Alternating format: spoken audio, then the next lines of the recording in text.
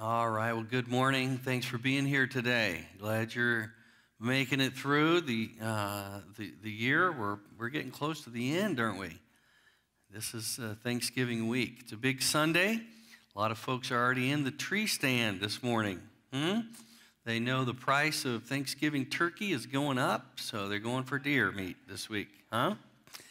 And, of course, as you heard Joel say, this is also a big Sunday for us here at Gateway because we're commemorating the 65th year of existence. On November the 18th, which is Danny Rose's birthday, if you see Danny, on November 18th, 1956, 16 people came from the Boulevard Church in Charleston to St. Albans to start a church.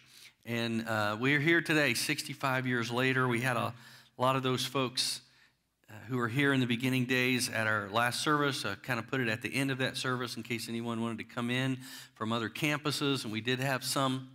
We had a grand celebration, and there's still donuts, I think. There's still any donuts out there? Anybody? Can you give me some word on that? All right, so let's try to eat those up. We'll help Joel out and keep him healthy by not letting him eat any donut. He's probably already had 4 or 5.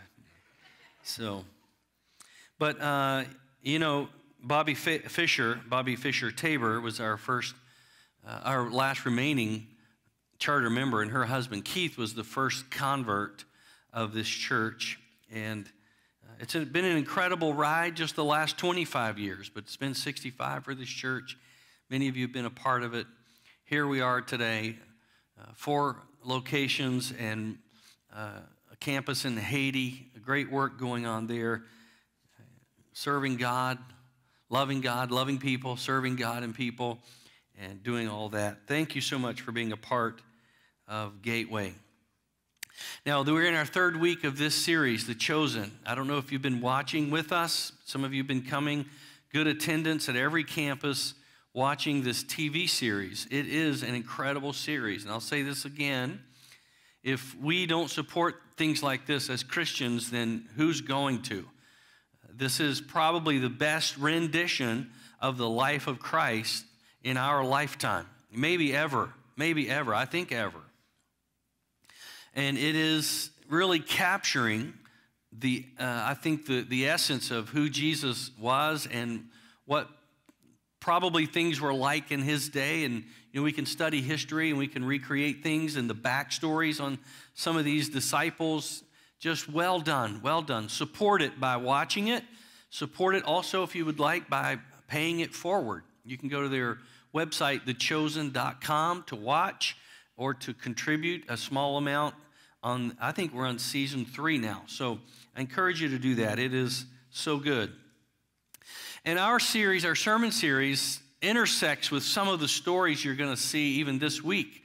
The Marmette campus, we're ahead 1 week on the viewing, so we've seen some of the episodes you haven't, and you're in for a treat this week. This week, episodes 5 and 6 are some of the best, I think, in the season 1. So you're in for a treat, but watch these, and I think you'll agree with me that it causes us to have a new love for Jesus. That's what we want to do. We want to spark a love for Jesus, fall in love with him. And if you already have years ago, then we want to renew that spark. We want to kindle the flame, a new appreciation for who he is, because he is the subject of our sermons. He is the object of our worship. He is the strength of our service. Jesus is. It's all about him. It's all about him. He is the chosen one. Now, we've talked about how he knows us.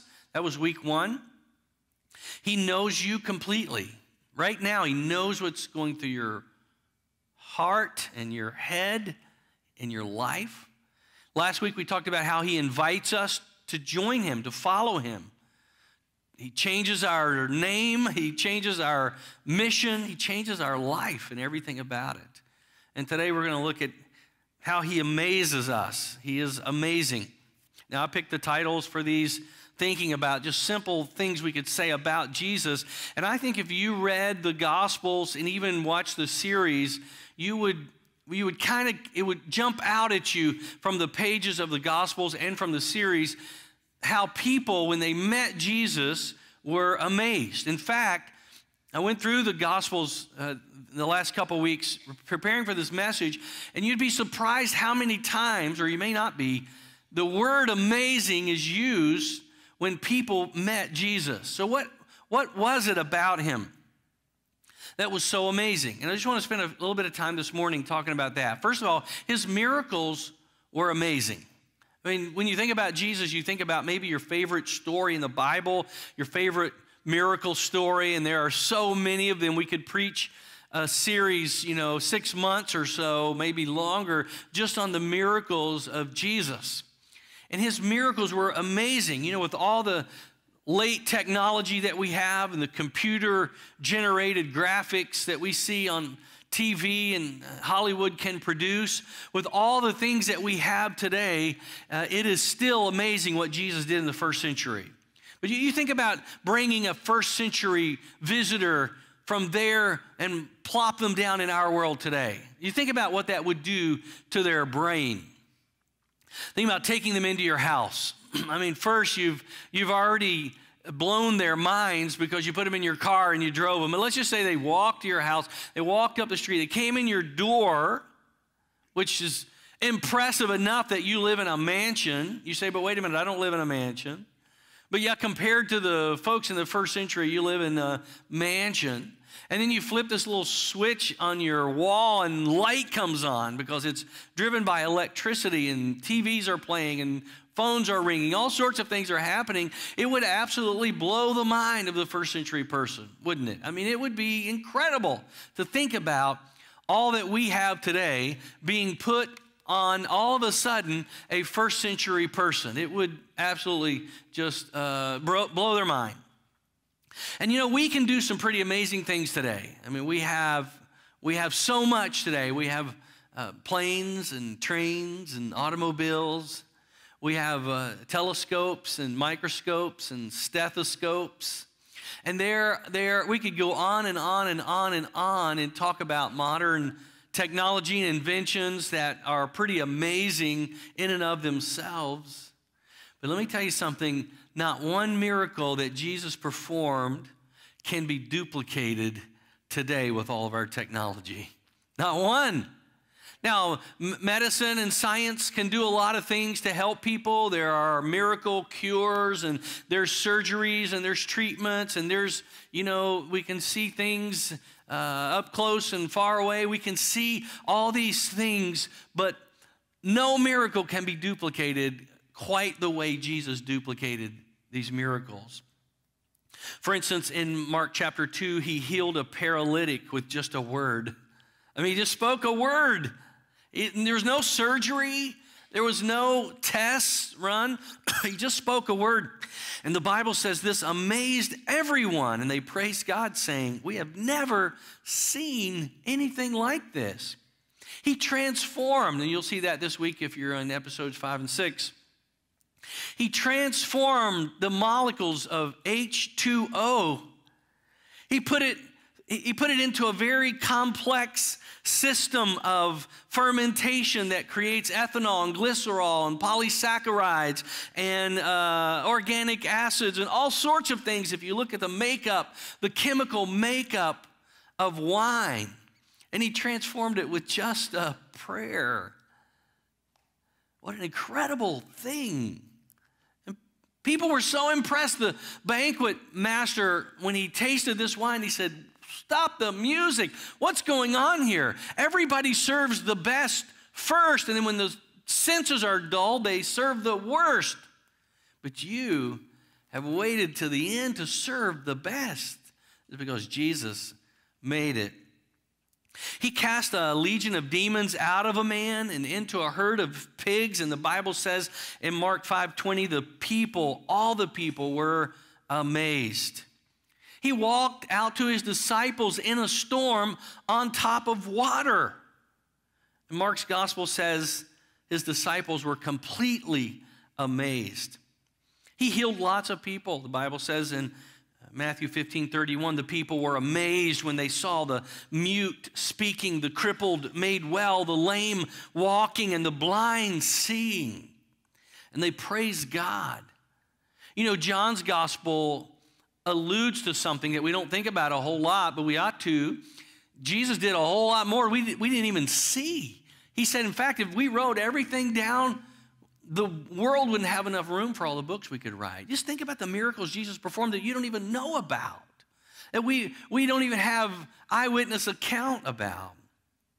You know, when I was watching the episode this past Wednesday at Marmette, we were watching, on this one of these episodes, 5 or 6, they lower the man down on the mat, and Jesus makes him walk again. And I thought, and this thought has occurred to me through this series and really before, but I thought, man, if you were ever going to run a marathon or do something incredible athletically, you should do it right after that miracle, right? Because you know you're healthy then. He heals the leper man. You're like, man, I'm going to do something great today because I got the power of the Lord in me. And so Jesus' miracles were amazing. You see, we learn from the Gospels that he is the God who comes down to us to interrupt the science, to command the laws of nature, to intervene in human biology, and to do the supernatural. That's who Jesus is.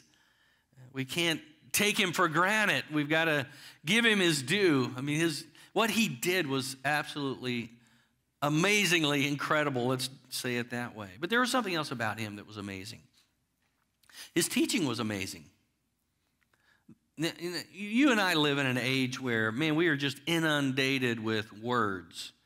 You think about TV and social media, all these platforms where people are saying things to us. And there are some really good speakers out there. You know, it's hard today to be a preacher. It's hard to impress people. In fact, we're not here to impress people, but it's hard to even hold the attention of people because we are so inundated out there in our life with 30-minute TV shows that are funny or moving. We're inundated with movies that use the latest technology to do incredible things that, we're not even awed by anymore. We're just like, oh, okay, did you see that? He flew and then he regrew an arm and all this stuff happened. And it doesn't even impress us anymore because we see it every day. And it's not easy to captivate people and to hold people's attention with your words.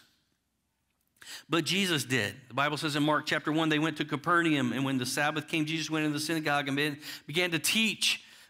The people were amazed at his teaching because he taught them as one who had authority. And so what Jesus said and the way he said it was captivating. People were also amazed when he cast a demon out. In this very scene in Mark chapter 1, a demon-possessed man wandered, stumbled into the temple, and began to verbally harass Jesus and the crowd. You know what Jesus said? I think he looked over him and said, "Shut up, I'm trying to teach here." And what did the demon do? He shut up. He obeyed because demons obey Jesus. They obey. First-time obedience. Sometimes I have trouble with that, and you have trouble with that, but no, the demons don't. In Mark chapter 6, we read that Jesus went to his hometown in the synagogue and began to teach, and many who heard him, the Bible said, were amazed. Where did this man get these things, they asked. What's this wisdom that has been given him? What are these remarkable miracles he is performing? I wish we could count all the times the word amazed is used or amazing is used in the context of Jesus and what he did and what he taught. He amazed people at every turn. He amazed his disciples who spent all this time with them. There were times when you'd think they had it, they would understand that, well, Jesus can do more than your average teacher. But there were times when he blew their minds, and the Bible says they were amazed. Not only did he amaze the people he was with and the disciples, he amazed his critics, people who hated him. It's hard to impress your critics. It's hard to impress the people who want you dead. The Bible says in Matthew 22, one day they came to Jesus, and these religious leaders were always sending guys out to try to trap Jesus in an unwinnable question. And so they came to him in Matthew 22, and they said, hey, should we pay taxes to Caesar? And they knew that if he said, yes, you should pay taxes, that they would go to the local people and say, hey, this man is advocating for Rome, and it's on your backs, and the taxes are coming from your purses, and he just wants more of them. He wants you to give up more. So they would make the people mad. If Jesus said, no, don't pay your taxes, then they would turn around and go to the Romans and say, hey, there's a teacher out here, and he's advocating that people not pay their taxes. So if he says yes, they win. If he says no, they win. It was win-win for them. But if you remember Jesus, it was oftentimes a lose-lose for them and a win for him. Jesus said, bring me the coin you would be using to pay your taxes. And they brought him a coin, and he said, whose picture is on this? And what'd they say? Caesar's. He said, then give to Caesar what belongs to Caesar, but give to God what belongs to God. And I think this is one of the most interesting verses that has the word amazing in it. I see these guys scratching their heads like, daggone, he got us again. They heard this, they were amazed. Amazingly stupid, huh? Amazingly beat. So they left him and went away. His miracles were amazing. His teaching was amazing. But I think there's something else even that is hard to put your finger on, but everybody knows it. His persona. You know this word persona? I searched for a better word, but I couldn't find a better word than this. His persona was amazing. A Google definition of persona is the aspect of someone's character that is presented to or perceived by others. And what I mean by this is even before he lifted a finger to perform a miracle, even before he uttered a word in teaching, I think he projected something. When the producers of the Chosen TV series picked Jonathan Roumie to be Jesus, I wonder how many people, I would love to know the backstory on this, and maybe it's out there, maybe you've seen it.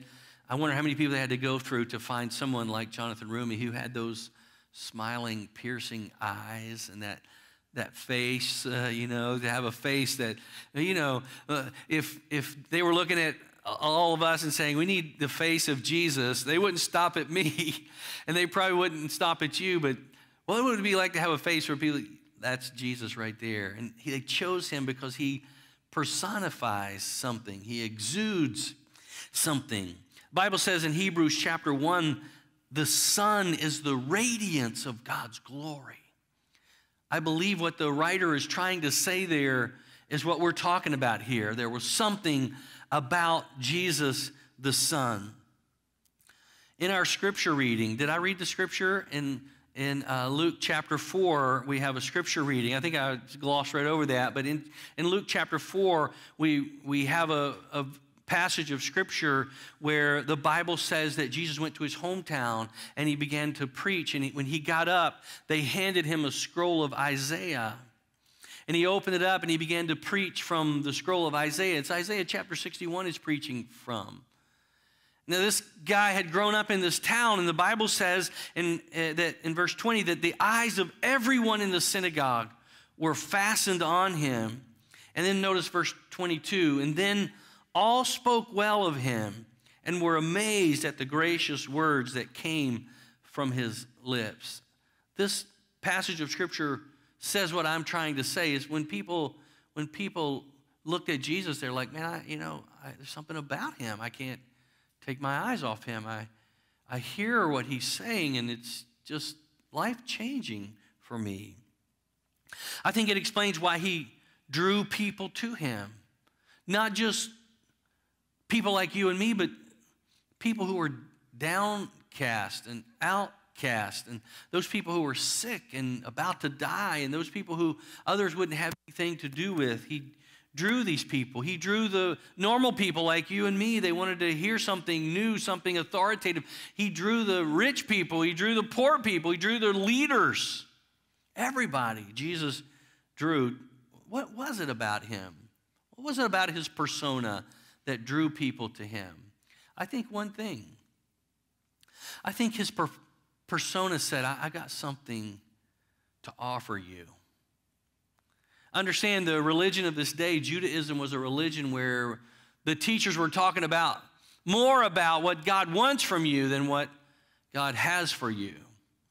They were more into rules and regulations, and here's what you ought to do, and here's how you should obey. And if you're not clear about how to obey, Rabbi so-and-so has written a whole book about how just to obey this one law. And that's what we have in the Hebrew writings called the Mishnah. You have Jewish rabbis writing commentary on the law. And there turns out not just to be 10 commandments, but there are 400 plus commandments. And then on top of that, there's different ways to interpret how to obey the commandments. So it wasn't their fault, really. It was the product of generations and hundreds of years of the law. And so now here's how you keep this law, and here's how you break this law. And it was all about what you could do and what you were doing and how you were wrong and how you could be right. But with Jesus, it was all different. Jesus came in and he said, you know, I'm not going to talk about what you can do for me. I want to talk about what I can do for you. What is that? What do we call that? You know what I call it? I call it grace.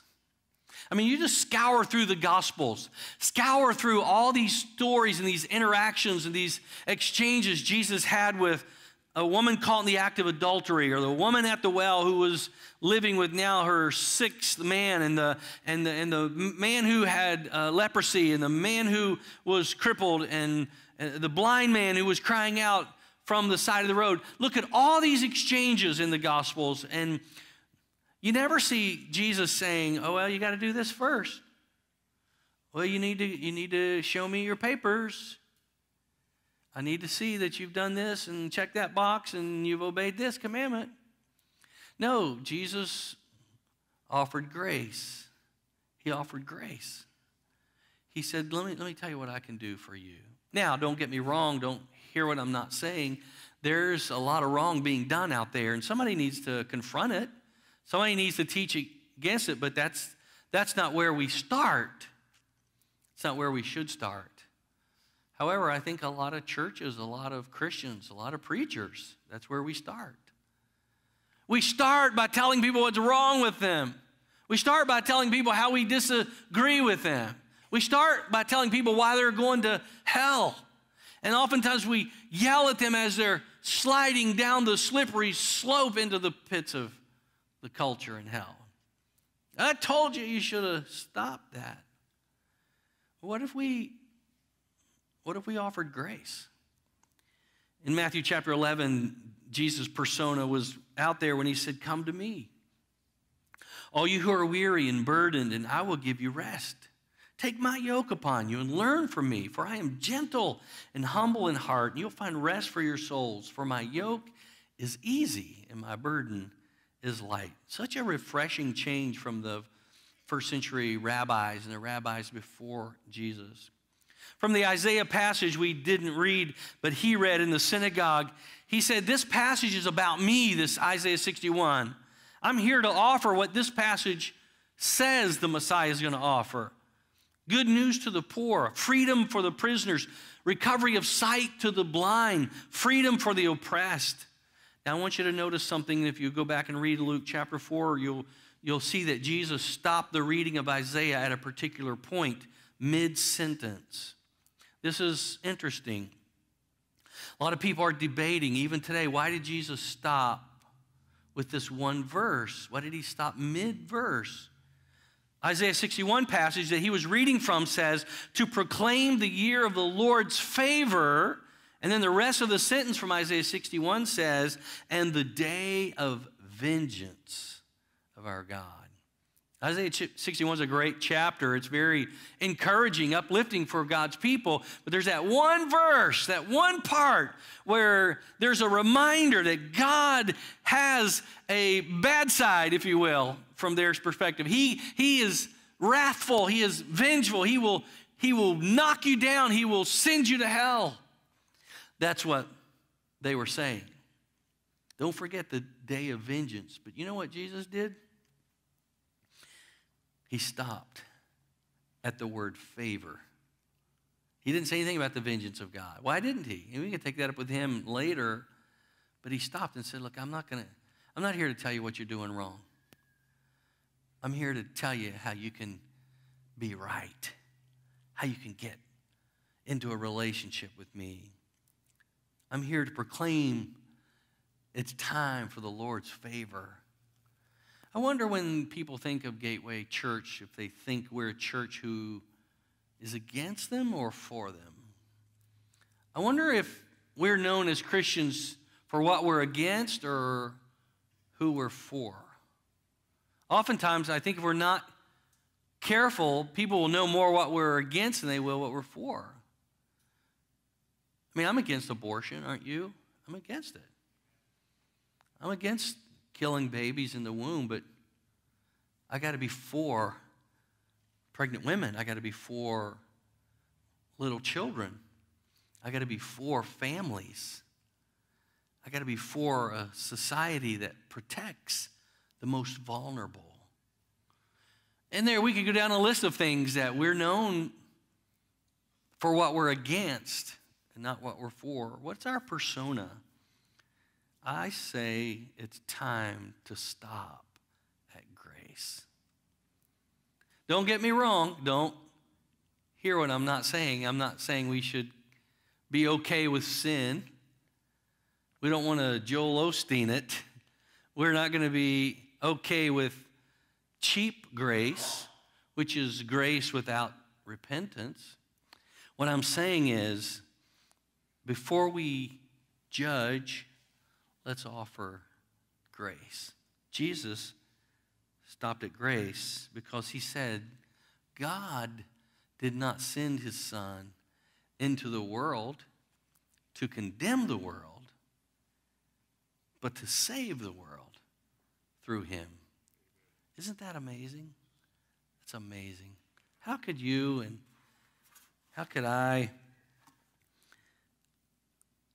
be a person with a persona that offers grace? I want to tell you this is a battle for me because I see dust before I see clean. I see cobwebs before I see clean. I am hard to live with, and my wife's coming up now. She could tell you if I give her a microphone, but I'm not going to do that. We gotta have a persona like Jesus and offer grace before justice or judgment. Let's work on that. It's amazing. Jesus is amazing.